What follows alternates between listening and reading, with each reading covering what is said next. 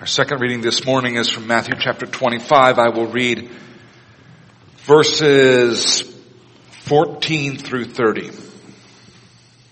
Hear the word of God.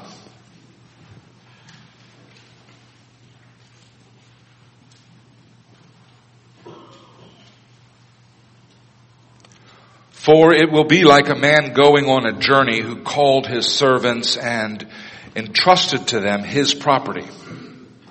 To one he gave 5 talents, to another 2, to another 1, to each according to his ability.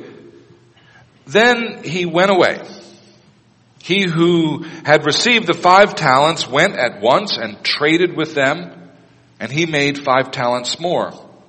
So also he who had the 2 talents made 2 talents more.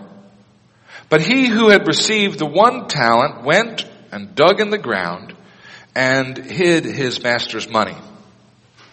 Now after a long time, the master of these servants came and settled accounts with them. And he who had received the 5 talents came forward, bringing 5 talents more, saying, Master, you delivered to me 5 talents. Here I have made 5 talents more.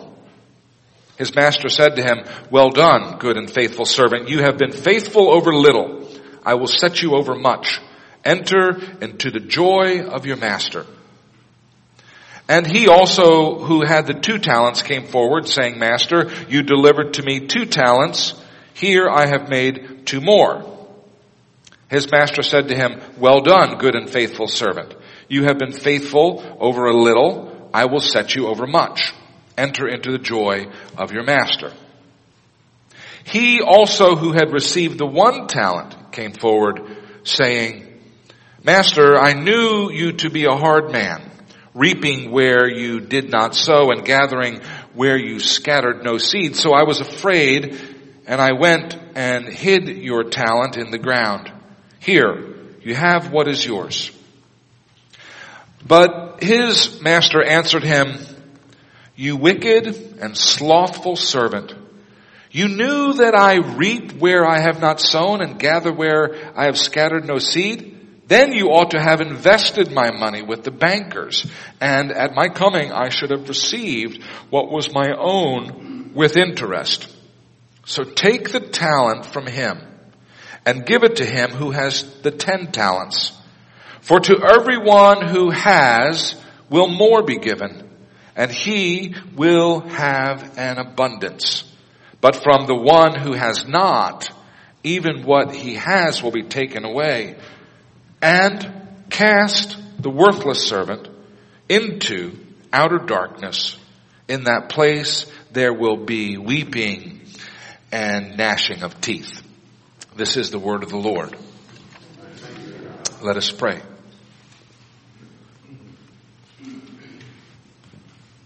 Lord Jesus, we thank you for these parables which you spoke so long ago, and we thank you for having ensured that they were written down and preserved through all of these long years. We ask now that you would speak to us afresh from these ancient words that you spoke. Speak into this day and our circumstance. These favors we ask in your powerful name. Amen. You have probably seen one of those irreverent bumper stickers which reads, Jesus is coming, look busy. Those bumper stickers are half right, of course. Jesus is coming. But nothing makes the boss more unhappy than a worker who fakes being busy. That seems to be almost worse than sleeping on the job. Today is the first Sunday of Advent, the 4-week season in the church calendar in which we prepare for the coming of Christmas. It is also a time when the church, in a particular way, focuses on the return of Jesus. At the Last Supper, Jesus said to his disciples, Let not your hearts be troubled. Believe in God, believe also in me. In my Father's house are many rooms. If it were not so, would I have told you that I go to prepare a place for you? And if I go and prepare a place for you, I will come again and take you to myself, that where I am you may be also. The church has always held on to this promise that Jesus will return to earth to gather up his church.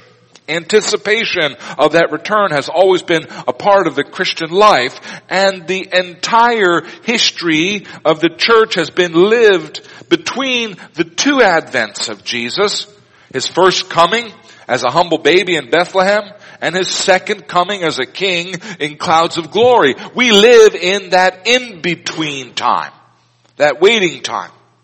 And sometimes the wait can be hard.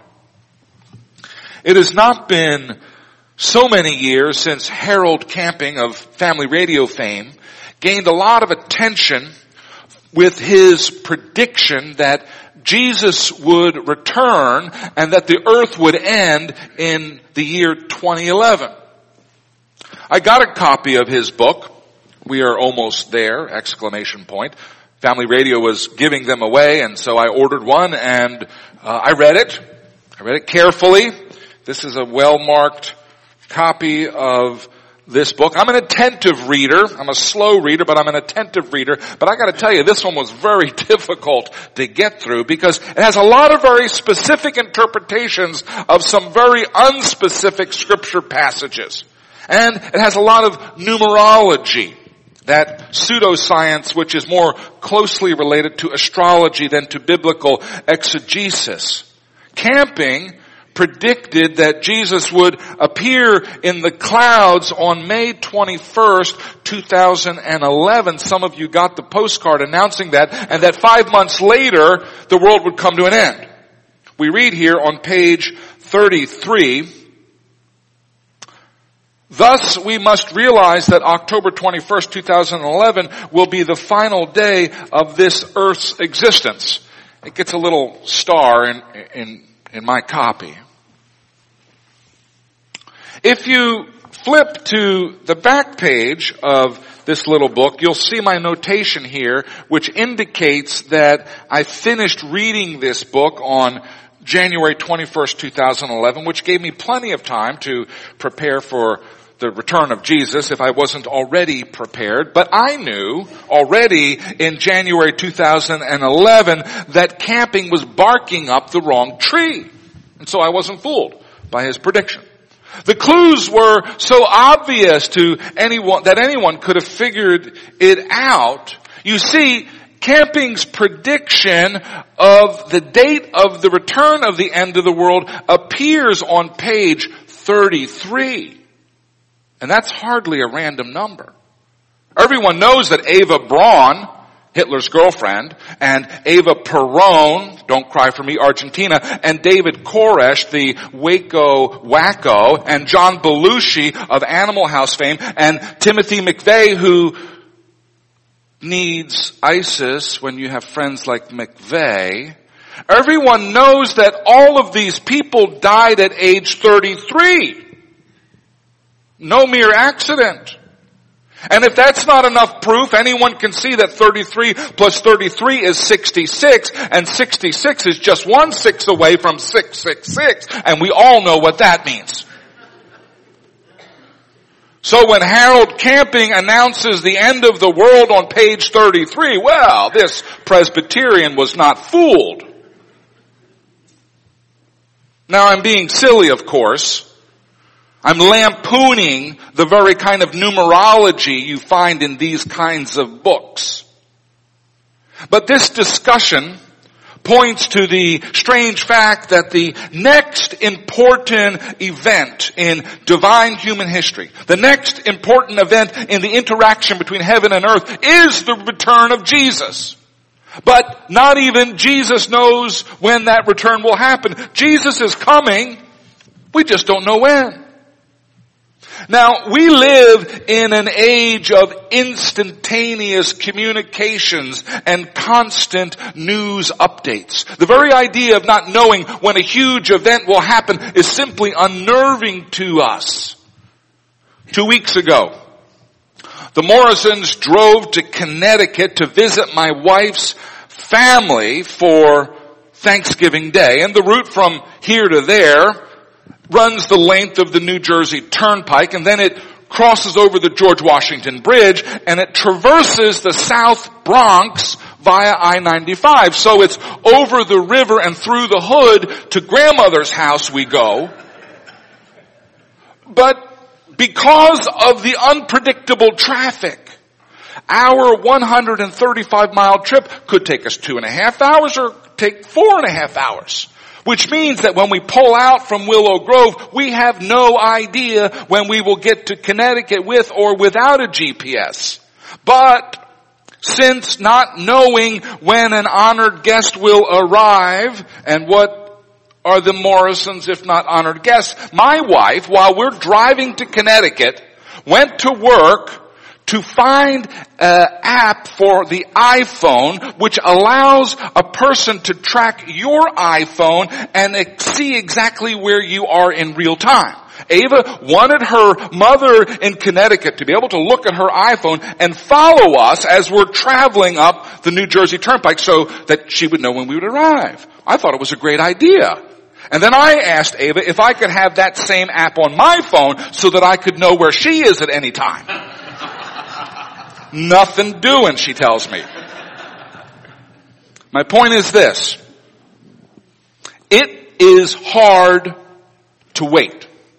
It is hard to know what to do with yourself when you're waiting for someone you love. Because everything is ready. Because the only thing that is missing is this person that you're waiting for. You don't need to clean the kitchen. You've already done that. You don't want to pick up a book because you're distracted with the thought of their arrival, and so you wander around aimlessly listening for the doorbell. As Christians, what we're waiting for is not a doorbell, but the blast of a heavenly trumpet, a trumpet heralding the arrival of our King. In 1 Thessalonians 4:16 we read, "The Lord himself will come down from heaven with a loud command and the voice of the archangel and with the trumpet call of God, and the dead in Christ will rise." We are waiting for that day. But unlike Christmas Day, which is the anniversary of the first advent of Jesus, which is now just 22 days away, we don't know when Jesus' second advent will happen. Those of you who have children in the house, or those of you whose memories are not yet shot, know that kids have the hardest time waiting for Christmas. At our house we have a Santa Claus doll, and Santa is holding this box that reads days until Christmas, and then in the box there are placed for 2 dice with numbers on them that you can turn around to announce how many days we still have to wait. And Mia sets this thing every morning. She wakes up and she asks, "Papa, how many days is it until Christmas?" And then she has to adjust the numbers. In one way, it is hard to wait for Christmas. If you're young, 22 days seems like forever, though if you're old, 22 days seems like yesterday, or 22 years seems like yesterday. It's hard to wait for Christmas, but because it's already on the calendar, at least we know when it's coming. The second advent is different. We don't know when it's coming. So this morning I want to talk about how it is that we should live in light of this promise of the second coming. How we should live knowing that Jesus is returning, but we don't know when. And in the 2 passages of Scripture that we read this morning from the Gospel of Matthew, Scripture teaches us 3 basic truths about the right Christian response to the promise of the second coming. The first is, believe it. Believe that Jesus was telling the truth when he said that he's coming back. Second is, stay awake. The Christian life is an attentive life, not a drowsy nap. We need to be attentive to what God is doing around us and in us. And third, stay busy. The Christian life is an active career. It is not a complacent retirement. Christian discipleship is a life of stewarding the time and energy and resources that God has given to us in the service of His kingdom. So let's take a look at those three basic truths separately. First, believe it. Believe that Jesus is coming back. Jesus talks at length about His return in Matthew chapter 24 and 25, which we read snippets of this morning. In the Acts of the Apostles, which gives us a snapshot of those first years after Jesus' resurrection, the second coming of Jesus was a regular part of the preaching of the early church. Many of the letters of Paul, 1st and 2nd Thessalonians, 1st Corinthians, Philippians, Colossians, 2nd Timothy, and Titus, talk about the second coming and explain why it is so essential to our faith. If we believe Jesus, if we believe the teaching of the apostles, then we must believe that Jesus will return to earth. Now, what is it that we are to believe about that second coming?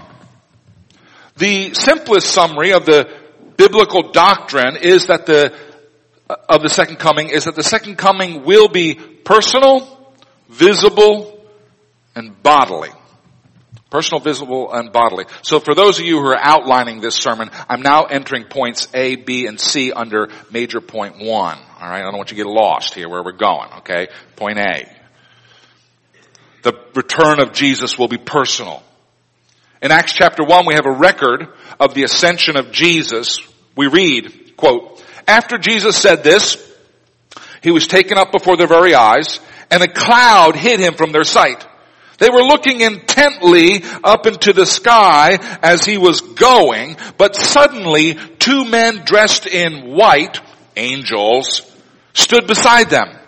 'Men of Galilee, why do you stand here looking up into the sky? This same Jesus who has been taken from you into heaven will come back in the same way that you've seen Him go into heaven.'" In 1 Thessalonians 4:16 we read, "The Lord Himself will come down from heaven." Scripture is very emphatic about the personal return of Jesus. When we say that the return of Jesus will be personal, we mean that the self-same Jesus who was here with James and Peter and Mary and John and Martha will be the Jesus who returns to gather up His church, both the living and the dead. The coming of the Holy Spirit on the day of Pentecost was not the second coming. The birth of the church, which is the body of Christ, is not the second coming. Jesus coming into your heart when you were born again is not the second coming. Those are some theories that people have proposed through the years. They are all wrong. When Jesus comes back, we will meet the very same Jesus who was born in Bethlehem, laid in a manger by His mother, the Virgin Mary, more than 2,000 years ago. The same Jesus. The return of Jesus will be personal. Secondly, the return of Jesus will be visible. Again, the report of the angels in Acts chapter 1. "Men of Galilee, why do you stand here looking into the sky? This same Jesus who has been taken from you into heaven will come back in the same way you have seen Him go." The disciples saw Jesus rise up into the sky. And in the same way, we will see Him return. The elevator goes up and the elevator comes down. And in both cases, Jesus was and will be visible to the natural human eye. What's being described here in Scripture is not some kind of spiritual vision. We're talking about natural, physical vision. In Revelations 1:7 we read, "He is coming with the clouds and every eye will see Him." Now the Jehovah's Witnesses teach that Jesus has already returned. He returned in 1914, but He was invisible. Harold Camping, after his announced rapture date of May 21st, 2011, modified his theory and said, yes, well, the rapture did happen, but it was just invisible. Let every false prophet be exposed, but let the word of God stand forever. The return of Jesus will be visible. And third, the return of Jesus will be bodily. Last week, my daughter Mia asked me, Papa, is it true that if a group of people are together praying that God is there? Jesus promised in Matthew 18:20 that whenever two or more are gathered in my name, that I will be among them. That promise, however, is of a spiritual presence. Jesus is spiritually present when we gather in his name. Jesus is spiritually present in this room this morning. He is not bodily present. That, however, will change in the second coming. He will be bodily present when Jesus comes to earth again. He will be in his body, in his resurrected body, in his glorified body. This same Jesus who has been taken from you into heaven will come back in the same way as you have seen him go, the angels say. Scripture teaches us three basic truths about what we should do regarding the second coming. The first is that we should believe it. We should believe that Jesus is coming back and that his return will be personal, visible, and bodily. The second thing Scripture teaches us about what we should do regarding the second coming is that we should stay awake. The Christian life is an attentive life. It is not a drowsy nap. We need to be spiritually awake. We need to be attentive to what God is doing around us and in us.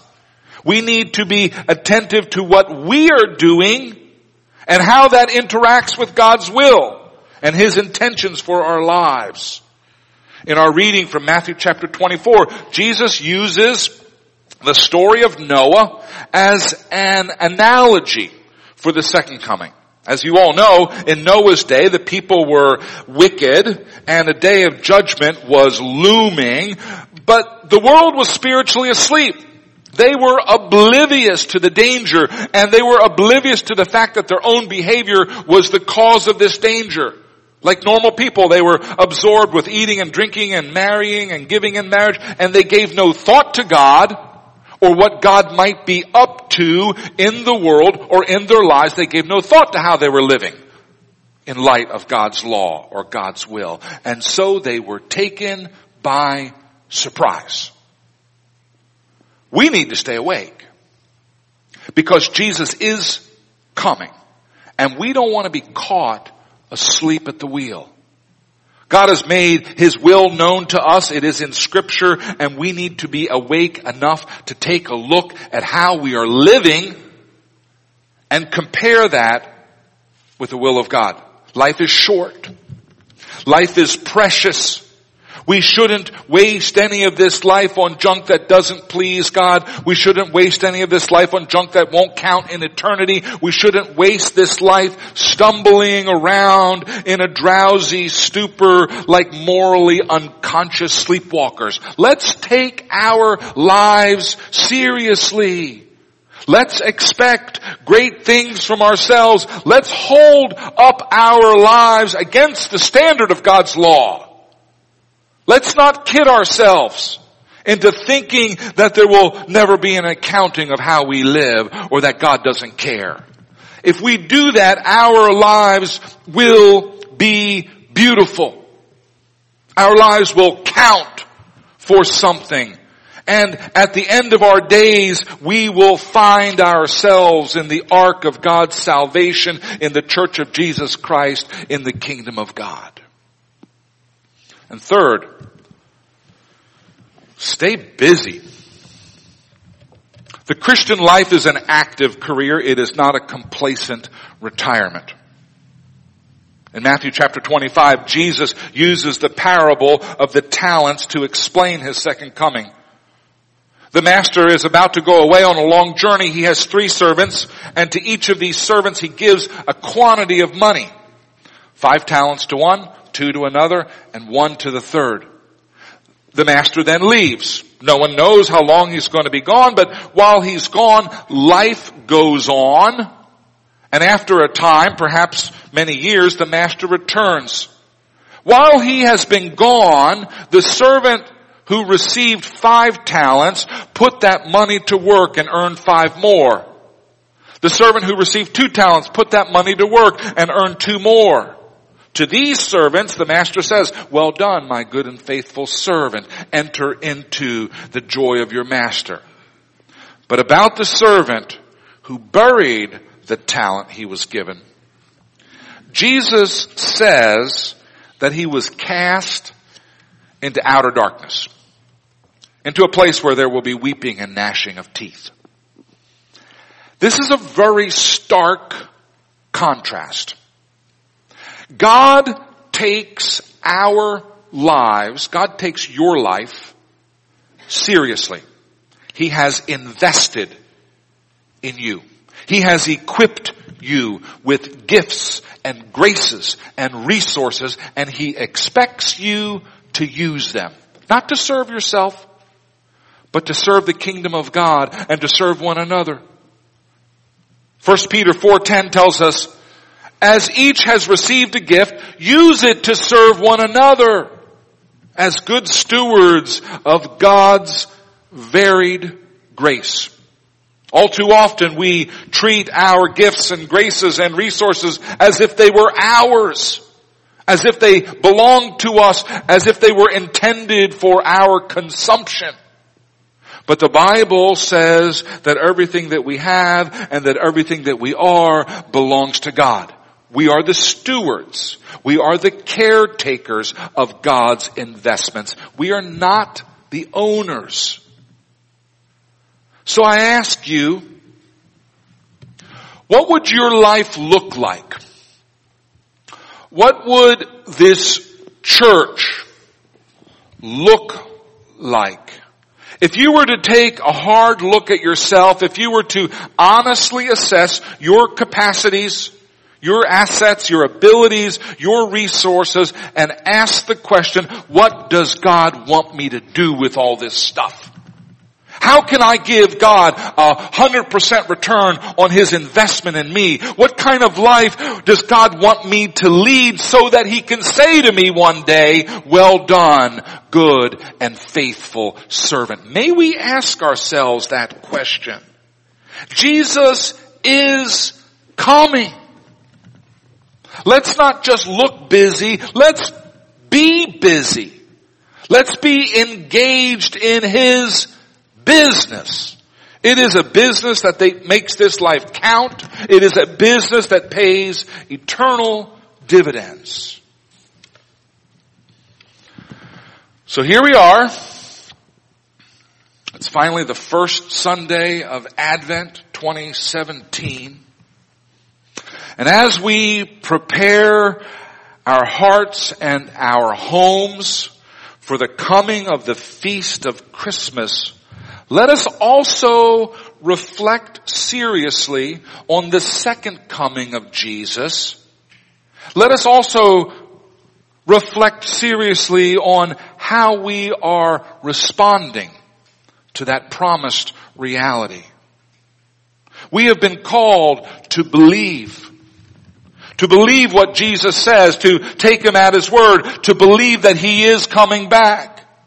We have been called to stay awake, to stay spiritually connected with God, to be in His Word, to be evaluating our lives in light of God's law, to be receptive to the leading of His Holy Spirit. And we have been called to be busy. God has invested in us. We have been called to not allow that investment to sit idle. We've been called to put our time and talent and treasures to work, building up God's kingdom, blessing the brothers and the sisters, being the hands and the feet of Christ Himself, distributing mercy and grace as we move through this world. Jesus is coming. Believe it. Stay awake. Get busy. Let us pray. Father God, we love You and we adore You. And Lord Jesus, we thank You for teaching us about this wonderful promise that one day You will show up in the clouds and that every eye will see You. and you will return to take charge of this world. Lord, may we be awake when that day comes. May we be busy until that day comes. We ask these favors in your name. Amen. Amen. Amen. I'm going to invite you